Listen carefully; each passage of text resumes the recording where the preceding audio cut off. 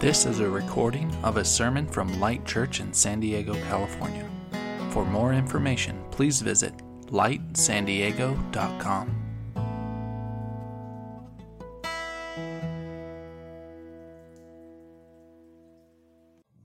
It's great to be here. My name is Benji, if we have not met yet. My wife and I, along with a team of other people, have started this church the last few weeks. And so for you guys to be here, worship with us means a lot to us. Couple of things. We, every week, will dive into this. This is Scripture, the Bible. We believe that this matters and there's a story that God is telling that is not just a list of do's and don'ts, but it is one unified, redemptive story. So we thought, what a better way to do that instead of just going verse by verse or chapter by chapter, but to look at the elements and the themes of story and to apply them to the Word of God. Because if we believe this is a unified, redemptive story, let's see how the things that make up a story factor into this. So the first week we talked about characters, right? Every story has characters, and we talked about how God is the main character of the story, yet He lets us play a very significant role in being His image bearers in the world. We're the best supporting actors and actresses in the story of God. Last week we talked about this setting, and it's a part of the story that oftentimes gets overlooked, but it's crucial to the story. And so last week we talked about Genesis 2 and how God tells us in the very beginning a lot about Himself and His intent for humanity. So we dove into the Garden of Eden and what that meant for us. We talked about this concept called shalom, everything in its right order, that no matter how dark or chaotic the world may seem, we know that in the beginning and in the end, God's intent is wholeness and peace, and that is exactly why Jesus entered into our story to bring that about again. And tonight, I'm really excited. We're going to be talking about foreshadowing. As every story, every great film has foreshadowing. Normally, foreshadowing happens in the beginning, like this one does. And what it's almost like a mini version of what's about to happen in the story played out in the beginning. And this is exactly what we find in Genesis chapter 3. We see this really massive cosmic shift in the story, but it's not just a shift in the story, it's actually foreshadowing of the whole story of God. And we're going to be hopefully looking at a story that might be familiar to you in a whole different way tonight. Because it's important for us not to just be like, I've heard that and dismiss it, but to dive deeper because, again, there's so much in this that we don't want to miss. And so what we're going to be doing is talking about something called the fall, right? This is what St. Augustine entitled Original Sin. It's the first time we see sin enter the story of God. Before that, it was the garden. Everything was perfect. Everything was great. But here comes sin into the story. Now, for those of you who are new to the church or new to these wordings, sin can oftentimes feel like a disconnected word. We don't use that a lot in our world. But all sin was an ancient word for an archer who missed his mark. That's all it is. So when someone was shoot an arrow and try to hit a target, if it missed, that arrow sinned. And so when sin enters the story, we see humanity miss its mark. We see this mark of peace and shalom, and we see humanity, despite its best attempts, not hit that. And then we not only get to see that, the context of the fall, but then we get to see what is our response to the fall, and more importantly, what is God's response to us when we fall, when we enter into sin. Because whether you're a church person or not, whether you're a Christian or not, everyone cannot deny that sin exists.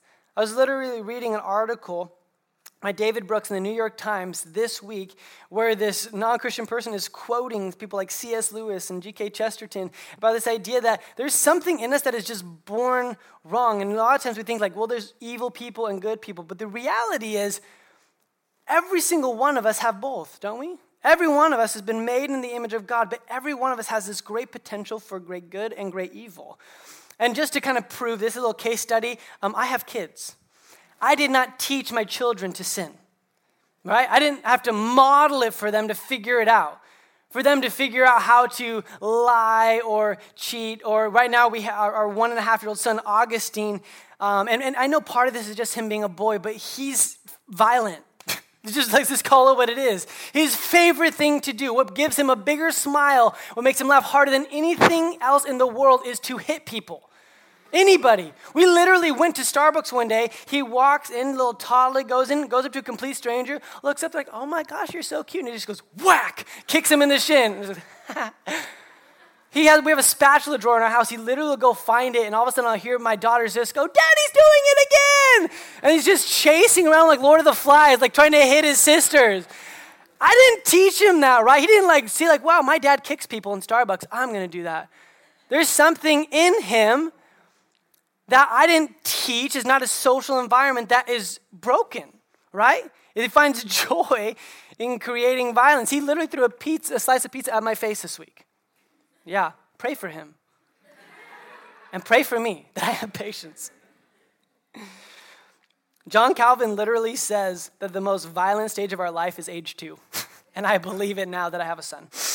But we have this recognition that there is something in our story that is wrong. And we're going to call it, for the sake of tonight, we're going to call that what the scripture calls sin. So what do we do with that? How did that enter into the story? But in order to be able to best describe that, before we dive into Genesis 3, there's a problem. And the problem is most of us will read or have read Genesis 3 with our 2018 modern lens, and we immediately start being like, okay, is there a talking snake? Is that metaphorical? Is that real? How does that line up with evolution and science and things like that? And can I just say it's absolutely missing the point? Because that was not written with the intent to answer those questions. It was written at a specific time period for a specific people, and if we can dive into that, this will actually begin to make a lot more sense. And so if we actually take a step back to understand the context of the fall, we have to put ourselves in the place, in the seat of its original hearers, which would have been the nation of Israel right after they've been freed from the Egyptian rule that they've been oppressed by for 400 years. So the nation of Israel, which started out just as a family, became a nation underneath his oppressive rule. Think about that. So the entire nation has only known its existence as slaves to this really massive dynasty in the ancient world called Egypt. And God dramatically enters this story, which we'll talk a little bit about next week, frees them from it.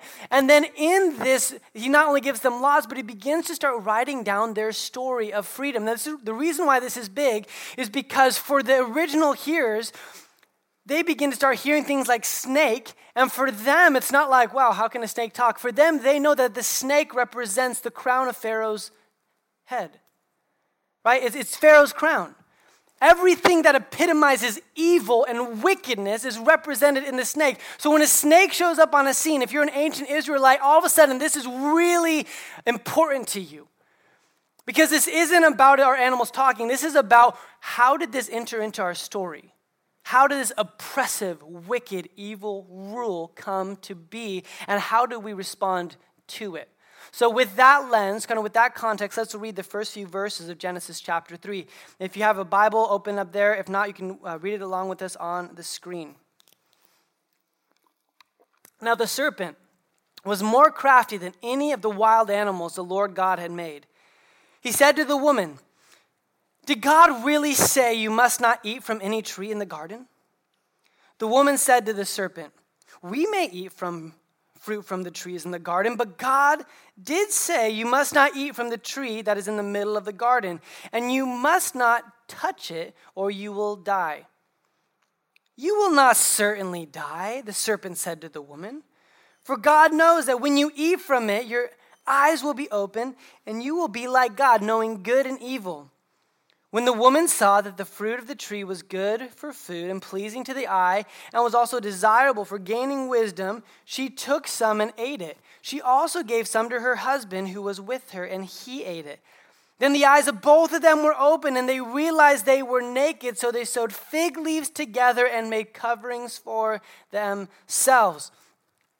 So again, you're an ancient Israelite, you're hearing this story, and then something else pops up to you. This serpent that begins to speak to you says that he was more crafty than any of the other animals in the kingdom. Now that word crafty, I don't know about you, when I hear crafty, it has that negative connotation, doesn't it? Kind of like that, oh, you're so crafty, right? Sinister. But listen to what the Hebrew word actually means. The Hebrew word is aram, and it means prudent, shrewd, crafty, discerning, sensible, pertaining to wisdom. Fascinating. That when wickedness and evil and sin shows up on the scene, it masquerades itself as wisdom. Isn't that how it always is? When I talk to people who are steeped in sin or struggling with sin, when I look at my own sin, it's often not just because like, hey, there's a talking snake, I'm going to go, and go and ruin my life. What happens oftentimes is that we are presented with something that actually sounds very sensible and reasonable. You don't need to go to church. You don't need to read your Bible. God knows your heart. It's not really important for you to do that. You don't really need to love your neighbor. Think about yourself. Love yourself.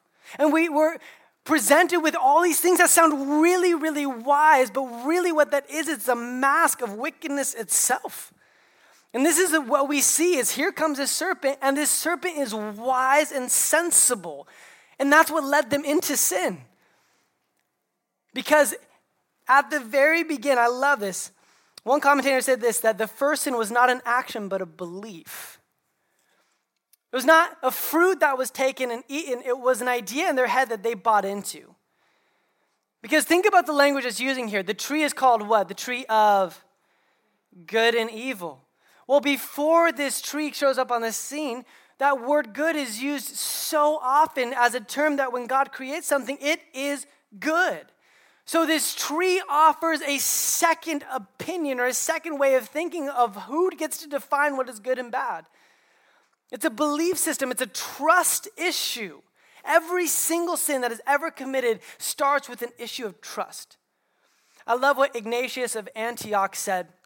One of the ancient church fathers talks about sin like this. He says, sin is unwillingness to trust that what God wants for me is only my deepest happiness. How profound. Now, I know some of you guys are like, well, God doesn't want me to be happy. Okay. Use the word fulfilled or whole, okay? Let's read this again. Sin is unwillingness to trust that what God wants from me is only my deepest happiness, fulfillment, wholeness, purpose. Because that's all sin is. Because when we're confronted with something that sounds smart but we know is not of God, what we're doing is we're making a decision that, God, I know you said this, but I don't know if I can trust you because right now I'm going to trust myself to make my own decision. I'm going to become my own God. And that is exactly what happened in this moment. There was a lack of trust that what God said was good was actually good. Eve, in that moment, Adam, in that moment, decided we would like to define what good and evil is for ourselves. How much does that sound like the current state in our nation? I would like to define what is good and evil for myself. When all that God wants to do is, didn't I show you what's good? Didn't I show you the garden, what it's like without sin, what it's like without death and destruction? But there's something in us that gets caught up in this moment that we desire to be the one who gets to do that. Because every sin, every failure is rooted in this idea of selfishness. I would like to be the main character, here we go again, of my own story. I would like to decide this for myself. But this is the part that really gets me. Did you guys catch this? That Eve's eating the apple, and Eve kind of gets a bad rap for this, but did you notice that Adam was right there? He says, and she gave some to her husband who was standing there. Now I read that, and I'm like, dude, I'm not the smartest guy in the room, but I know if there's a talking snake talking to my wife, it's time to get the shovel out. You're a gardener, for crying out loud. Cut the head off that thing. And you know what's interesting? In Genesis chapter 2, the command not to eat from the tree of good and evil was given to Adam before Eve was ever created. So when Eve messes up and she adds to it, again, she gets like this bad flack for adding to the word of God. But how fascinating that Adam was the one who even passed down to Eve what was actually even said. So here's Adam, and he's watching his wife take a bite of the fruit for one reason and one reason only. He's watching to see if she's going to drop dead or not. Well, God said if you eat this, you'll surely die. So, you go first, Eve. I mean, what a jerk, right? Ladies, come on, Women's March. We should have a sign, just anti-Adam, right? Like, you punk. But can I also say, when I'm reading headlines and seeing images of women around the world lamenting and crying out, I think how much comes back to this moment where moments when they should have been protected and defended, they were not. and men, not all men, I'm not speaking down, but there have moments even in my own life as a husband where I've chosen ease and comfort rather than protection and responsibility. And there's a part of that that's in the DNA of the fall. It continues and it starts to talk about our response to this. Guys, this is huge. Sin has now entered into the story, and this is our response. Genesis 3, verses 8 through 13. Then the man and his wife heard the sound of the Lord God as he was walking in the garden in the cool of the day, and they hid from the Lord God among the trees of the garden. But the Lord called to the who? The man. Where are you? It's singular, right? He's looking for Adam. He answered, I heard you in the garden, and I was afraid because I was naked, so I hid. And he said, who told you that you were naked? And he's like, shucks. Have you eaten from the tree that I commanded you not to eat from? The man said, classic line, the woman you put here with me, she gave me some fruit from the tree and I ate it. I'm like, dude, Adam, you're digging yourself a hole, bro. And the Lord God said to the woman, what is this that you have done? And the woman said, the serpent deceived me and I ate. In that moment, our response to sin was, is, and always will be, we become a hider. Every time. You see, they were naked and unashamed. The minute they were exposed and they realized they were naked, their response was, I'm going to hide. That has not changed because every single time we feel exposed and there's something in us we don't want people to see, our natural response is to hide. So we'll go hide into social media, or we'll go hide into wealth, or into relationship after relationship. We find these mechanisms that make us feel covered and not seen so we don't have to deal with the real brokenness inside of us. This is not new. This is something that we see every single day. I mean, Instagram gets a bad rap, like, no one sees the real you. It's only if it's, yeah, that's not new. Happened in the garden. Adam, where are you? I'm over here. Come out. Okay, like my fig leaf skirt, Like there's something inside of us that we don't even want God to see the ugliness in our heart. But in that moment, as we became hiders, God became a pursuer. Can I just tell you something? I love my kids, but they suck at hide and go seek. They're terrible. Pray for them. They're learning, they're growing, we're discipling in our house. But man, there's this, and obviously they hopefully get better as they get older. But my 4-year-old, Vienna, we're playing hide and go seek, and she's like, come find me. I'm like, I'm going to find her. I'm like, where's Vienna? And I see her in the corner, and she doesn't even finish. She's like, I'm right here. I'm like, Vienna, you can't tell me where you are. Or Jubilee, who's 6, right? And she'll go and she'll find this amazing hiding spot. I'm like, wow, that took me a long time to find you. And we play the second round and she goes back to the exact same spot. I remember I was literally playing hide and go seek this week with him, and I felt like the Lord said, you do the same thing, don't you? When you hide, you go to those same things. I remember when we stopped being youth pastors before we planted this church, there was a 6-month season where I felt like the Lord said, don't preach. And I didn't even realize it, but I realized that I was hiding as a preacher. I loved that people thought that maybe I was smarter than I was, or they were moved by God, by my messages. And I would have told you, like, no way, it's not part of my identity, but it had become it. It was something when I felt insecure, I'd hide in my preaching. We all have them. We all have those things that we run to, those fig leaves that we sow together in our lives. And then, but I love it. Not only do we hide, we blame. We blame. So pop quiz, who does Adam blame? He blames God. Do you ever catch that? It's the woman you gave me. And it makes more sense when you read it in Hebrew, but he's not just saying it's the woman, and he is saying that, don't get me wrong, but he's putting the blame back on God. You gave me her. Rather than being like, you know what, God, you told me what to do. I should have killed that snake or told him to shut its mouth. I should have ripped the fruit from Eve's tree. But no, you gave her to me. You did this. And Eve just does the same thing. No, don't look at me. It was the serpent. You guys want to hear about Zoe's first sin? This is so funny. She's like 1 or 2 years old. And like a good Christian man, I'm watching the NBA finals. And And so it's our first kid and stuff like that. We have a little, like, one of those big box square TVs before the cool ones. And it's really low to the ground. And I'm watching it. And all of a sudden she goes to turn off the power. And I'm like, Zoe, don't touch that, or else you will surely die. I'm just kidding.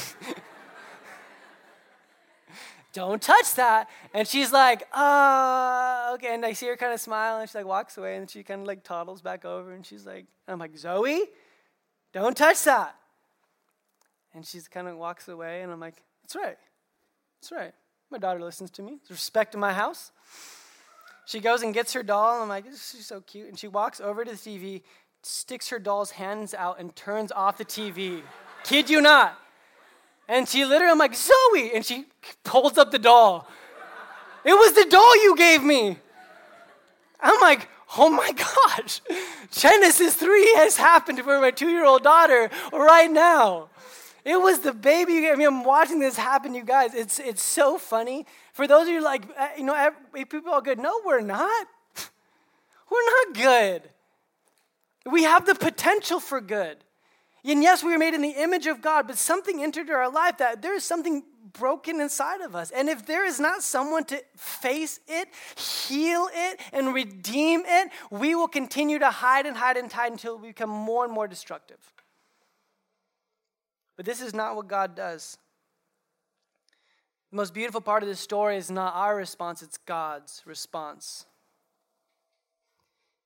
Genesis 3:14 says this, so the Lord God said to the serpent, because you have done this, cursed are you above all livestock and all wild animals. You will crawl on your belly and you will eat dust all the days of your life. It kind of sounds like Augustine right now. Crawl on your belly and you'll eat dust. And I will put enmity between you and the woman and between your offspring and hers. Listen to this. He will crush your head and you will strike his heel. Interesting. To the woman he said, I will make your pains in childbearing very severe. With painful labor you will give birth to children. Your desire will be for your husband, and he will rule over you. That word desire is the Hebrew word to rule or dominate. One of the effects of the curse is we now see a woman and a man trying to rule over one another rather than co-ruling God's earth for him. To Adam he said, because you listened to your wife and you ate fruit from the tree about which I commanded you, you must not eat from it. Cursed is the ground because of you. This is huge, my friends. This is not just an effect of our soul. We are not just broken. Our world is broken. And this explains why. Because this brokenness, this fall entered into the story.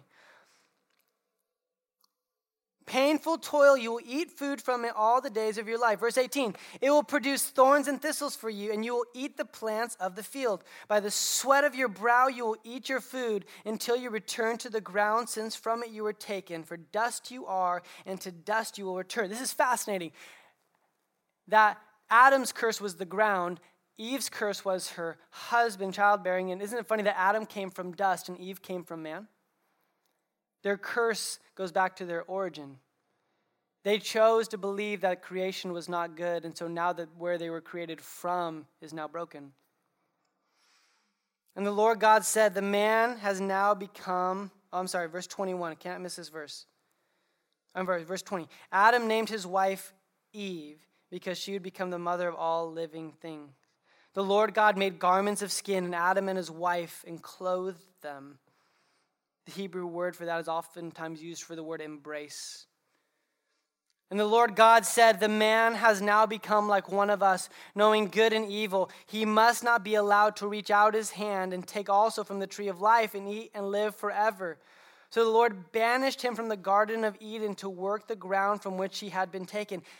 And after he drove the man out, he placed on the east side of the Garden of Eden cherubim, or like kind of angelic creatures, and a flaming sword flashing back and forth to guard the way to the tree of life. Isn't that fascinating that in that moment, God gave them the gift of death? It says, let's get them out of the garden, because if they eat of the tree of life after they've sinned, they will be doomed in that state for eternity. So he gave them the gift of death. He banished them out of his love. But let's go back and let's just check out what's happening here. Guys, this is so rich and so huge, and it's so subtle, we can miss it. But as he's cursing the serpent, he begins to start talking about the very first prophecy of the Messiah, the messianic prophecy, when he says this, and I will put enmity between you and a woman, and between your offspring, right? And Jesus is called the second Adam, right? We trace his genealogy back to Eve.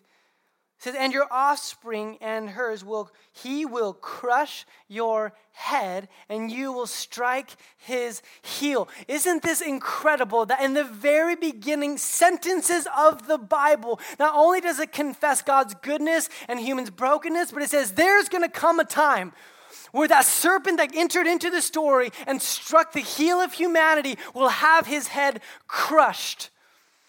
I love what Dr. Tim Keller says, and I came across this quote, and it blew my mind of how much the garden is a foreshadowing of what is to come. That not only is there brokenness in the world, but it will not last that way.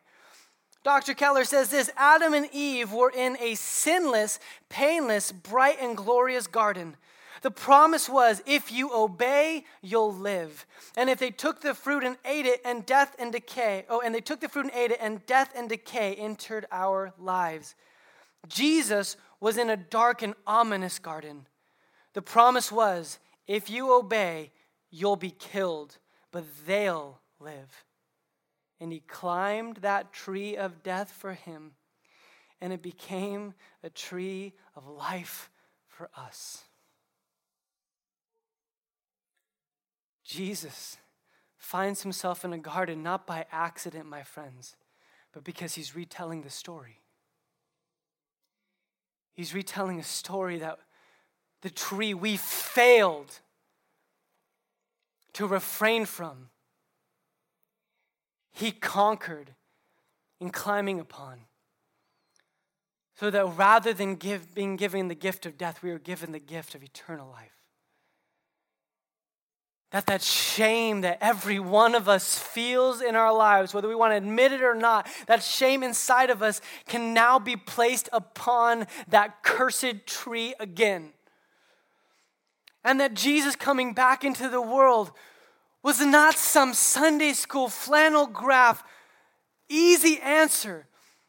It was the most gigantic cosmological shift that had ever happened in the story of humanity that desperately needed to happen because we could not do it on our own. So he went back to a garden, went back to a tree, and when we chose death, he chose death upon himself so that we could have life again.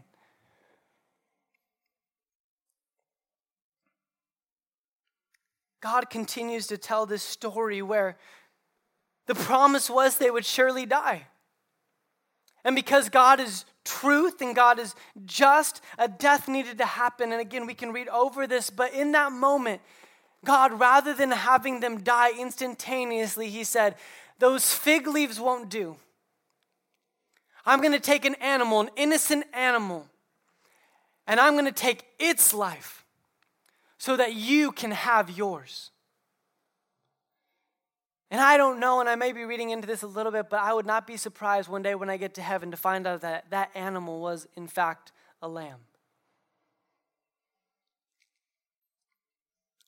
Because in the first pages of Scripture, you fast forward to the last pages of Scripture, you have this epic moment where John has this vision of heaven.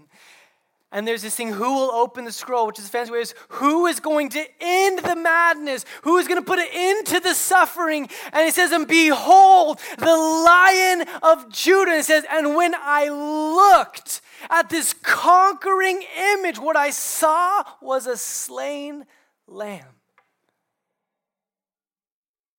who takes away the sin of the world.